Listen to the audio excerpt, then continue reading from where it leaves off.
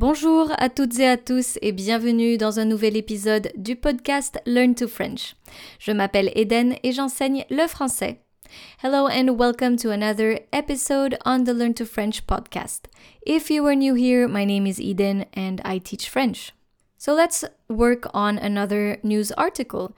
Today, this will help you get more familiar with French listening and also your comprehension. So today's topic is going to be temps libre et bonheur, free time and happiness. Of course, this is meant for intermediate learners, so make sure that you have at least upper beginner or intermediate level in French. This format is made to expose you to original French content that's actually live on the internet. I will be simply reading the text to you and explaining the most important parts without translating everything in English. So today's article is from the website Madame Le Figaro. So let's start by listening to our article first. Of course, you can click on the link in the show notes, that way you can also read everything. De combien d'heures de temps libre par jour a-t-on besoin pour être heureux?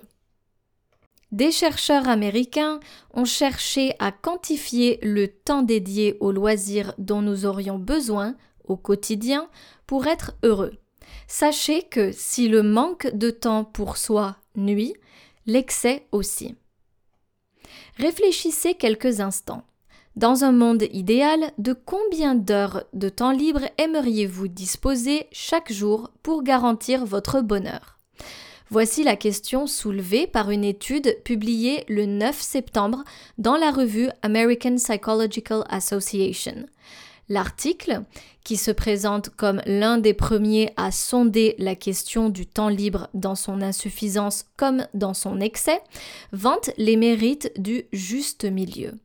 Selon les conclusions des chercheurs d'universités américaines, il nous faudrait en moyenne entre 2 et 5 heures de temps libre, comprenez un moment de loisir pour être heureux. Précision.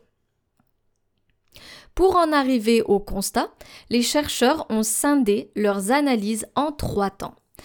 Ils ont d'abord commencé par analyser les données de quelques 22 000 Américains ayant participé entre 2012 et 2013 à un sondage sur leur emploi du temps. Ils devaient ainsi détailler le déroulement de leurs dernières 24 heures, puis jauger la sensation de bien-être qui en ressortait. Pour soutenir ces résultats, les chercheurs se sont ensuite concentrés sur les données de l'étude nationale sur l'évolution de la main-d'œuvre qui avait recueilli entre 1992 et 2008 les habitudes de repos d'environ 14 000 actifs américains. Pour compléter le tout, les auteurs de l'article assignent à plus de 6 000 participants un modèle de vie fictif. Certains doivent s'imaginer se contenter d'un temps libre restreint, environ 15 minutes par jour, ou modéré, 3,5 heures par jour, quand d'autres jouissent d'un temps bien plus élevé, 7 heures par jour. Tous doivent en déduire le degré de satisfaction que ces plages de loisirs leur procureraient. Un temps pour exaucer ses envies. L'analyse des résultats montre sans surprise que le bien-être augmente à mesure que le temps libre augmente. Pour être heureux, nous aurions ainsi besoin en moyenne d'entre 2 et 5 heures de temps libre par jour.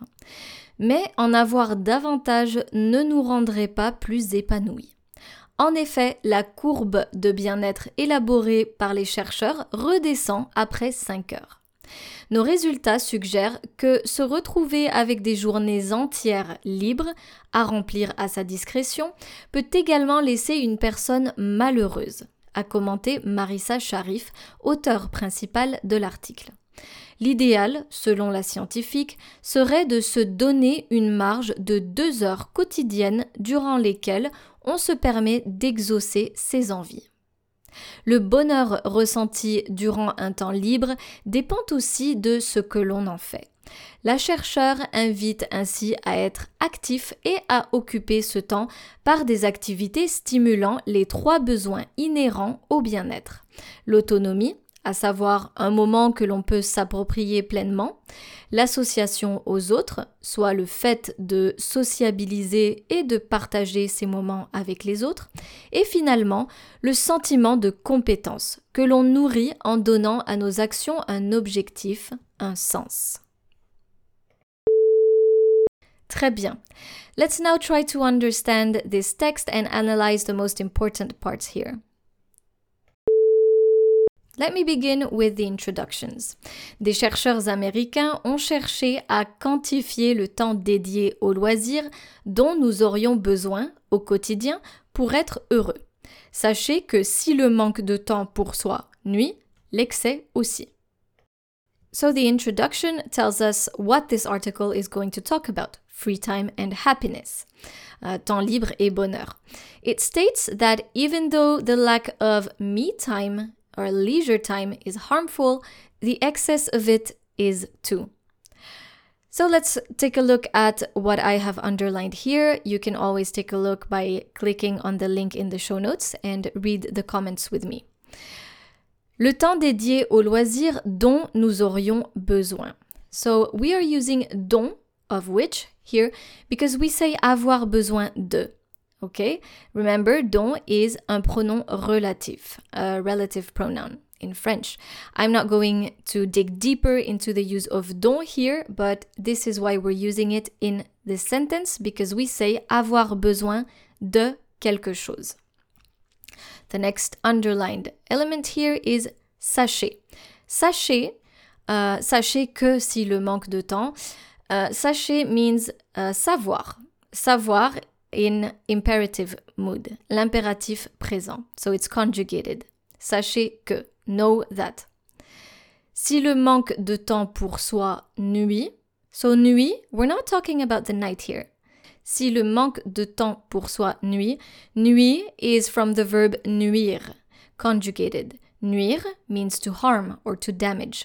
So here this sentence would mean, si le manque de temps pour soi nuit, if the lack of me time is harmful. So keep in mind, nuire means to harm or to damage. So let's head over to the next paragraph. So you can see that I have also underlined different words here. The main question to ask ourselves here is, how much free time do we need to be happy? According to some research, we would need 2 to 5 hours of free time. So in the sentence, voici la question soulevée par une étude publiée le 9 septembre dans la revue American Psychological Association. So la question soulevée means the issue raised. And then we head over to the next sentence. L'article qui se présente comme l'un des premiers à sonder la question du temps libre dans son insuffisance comme dans son excès. So sonder here means to poll or to survey or even to search, to dig deeper. Next is vante les mérites du juste milieu in the same sentence. Vanter les mérites de means to praise or to speak highly of. Donc le juste milieu, the perfect center. And finally, the last word of this paragraph is précision. So just that. There's only one word, one sentence, précision. Here we're using précision as a noun, which would mean, in this context, something like, let's take a deeper look into it. Précision. So we head over to the next paragraph. You can click on the comments as well. Pour en arriver au constat, les chercheurs ont scindé leurs analyses en 3 temps. So, scinder. Scinder means to split. So the researchers here split it in 3 times. And then if we scroll down, you can see that I underlined jauger as well. Puis jauger la sensation de bien-être qui en ressortait. Jauger means to gauge. And then we head over a bit lower here. We can scroll down. We are talking about les habitudes de repos d'environ 14 000 actifs américains. Now, des actifs américains, American workers. Un actif here in this context means a person in employment, someone who's working. Un actif. If we head over the next sentences here, I have underlined quand d'autres jouissent d'un temps bien plus élevé. So, quand d'autres jouissent d'un temps bien plus élevé means when others enjoy more time. Jouir de means to enjoy. But it can also mean to possess, to have something in a positive way. And then lastly, we have plage de loisirs. Tous doivent en déduire le degré de satisfaction que ces plages de loisirs leur procureraient. So we are not talking about a beach here, a leisure beach. We are talking about maybe something like a time frame, une plage, a time frame here. So in this part, the author is talking about how the studies were done. They are not sharing the results yet, not here. But you will be able to discover them right below. Un temps pour exaucer ses envies. In this section, the author is talking about the results. So far, more free time does mean more happiness. However, too much of it, after 5 hours, happiness decreases. So let's take a look at the important words here. L'analyse des résultats montre sans surprise que le bien-être augmente à mesure que le temps libre augmente. So, à mesure que, this is a fancy expression to say as. So, happiness grows as free time grows as well.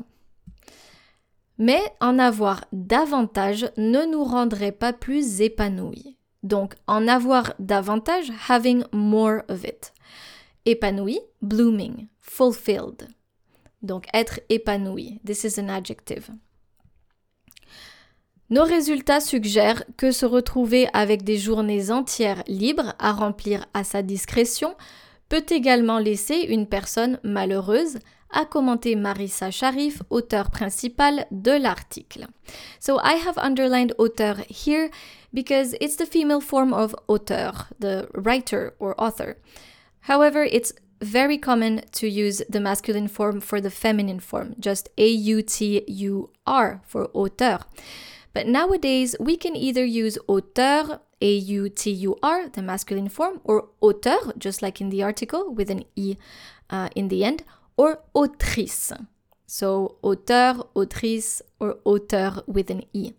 But the most common one would be auteur with an E, the same one as in the article. L'idéal, selon la scientifique, serait de se donner une marge de 2 heures quotidiennes durant lesquelles on se permet d'exaucer ses envies. So, une marge de 2 heures, a 2-hour margin, and exaucer means to fulfill or to grant. So let me reread the last paragraph as well. Le bonheur ressenti durant un temps libre dépend aussi de ce que l'on en fait. So, happiness will also depend on what we do during that free time. La chercheure invite ainsi à être actif et à occuper ce temps par des activités stimulant les 3 besoins inhérents au bien-être. So, the researcher says that we should stay active and keep ourselves busy with activities that stimulate the 3 needs inherent to wellness. This means l'autonomie, à savoir un moment que l'on peut s'approprier pleinement. So, autonomy, à savoir here means namely or specifically. L'association aux autres, soit le fait de sociabiliser et de partager ces moments avec les autres. So, association to others. Et finalement, le sentiment de compétence que l'on nourrit en donnant à nos actions un objectif, un sens. And the feeling of competence, which we feed by giving our actions a sense of meaning or some goal. Now, of course, this article can be read entirely if you click on the source link as well, but I have gathered everything with the comments in the article linked in the show notes. I hope you enjoyed working on today's news article. If you would like to work on more articles like this one, you can simply go to learntofrench.com. Merci beaucoup d'être resté avec moi aujourd'hui et je vous dis à bientôt pour un nouvel épisode sur Learn to French. Au revoir!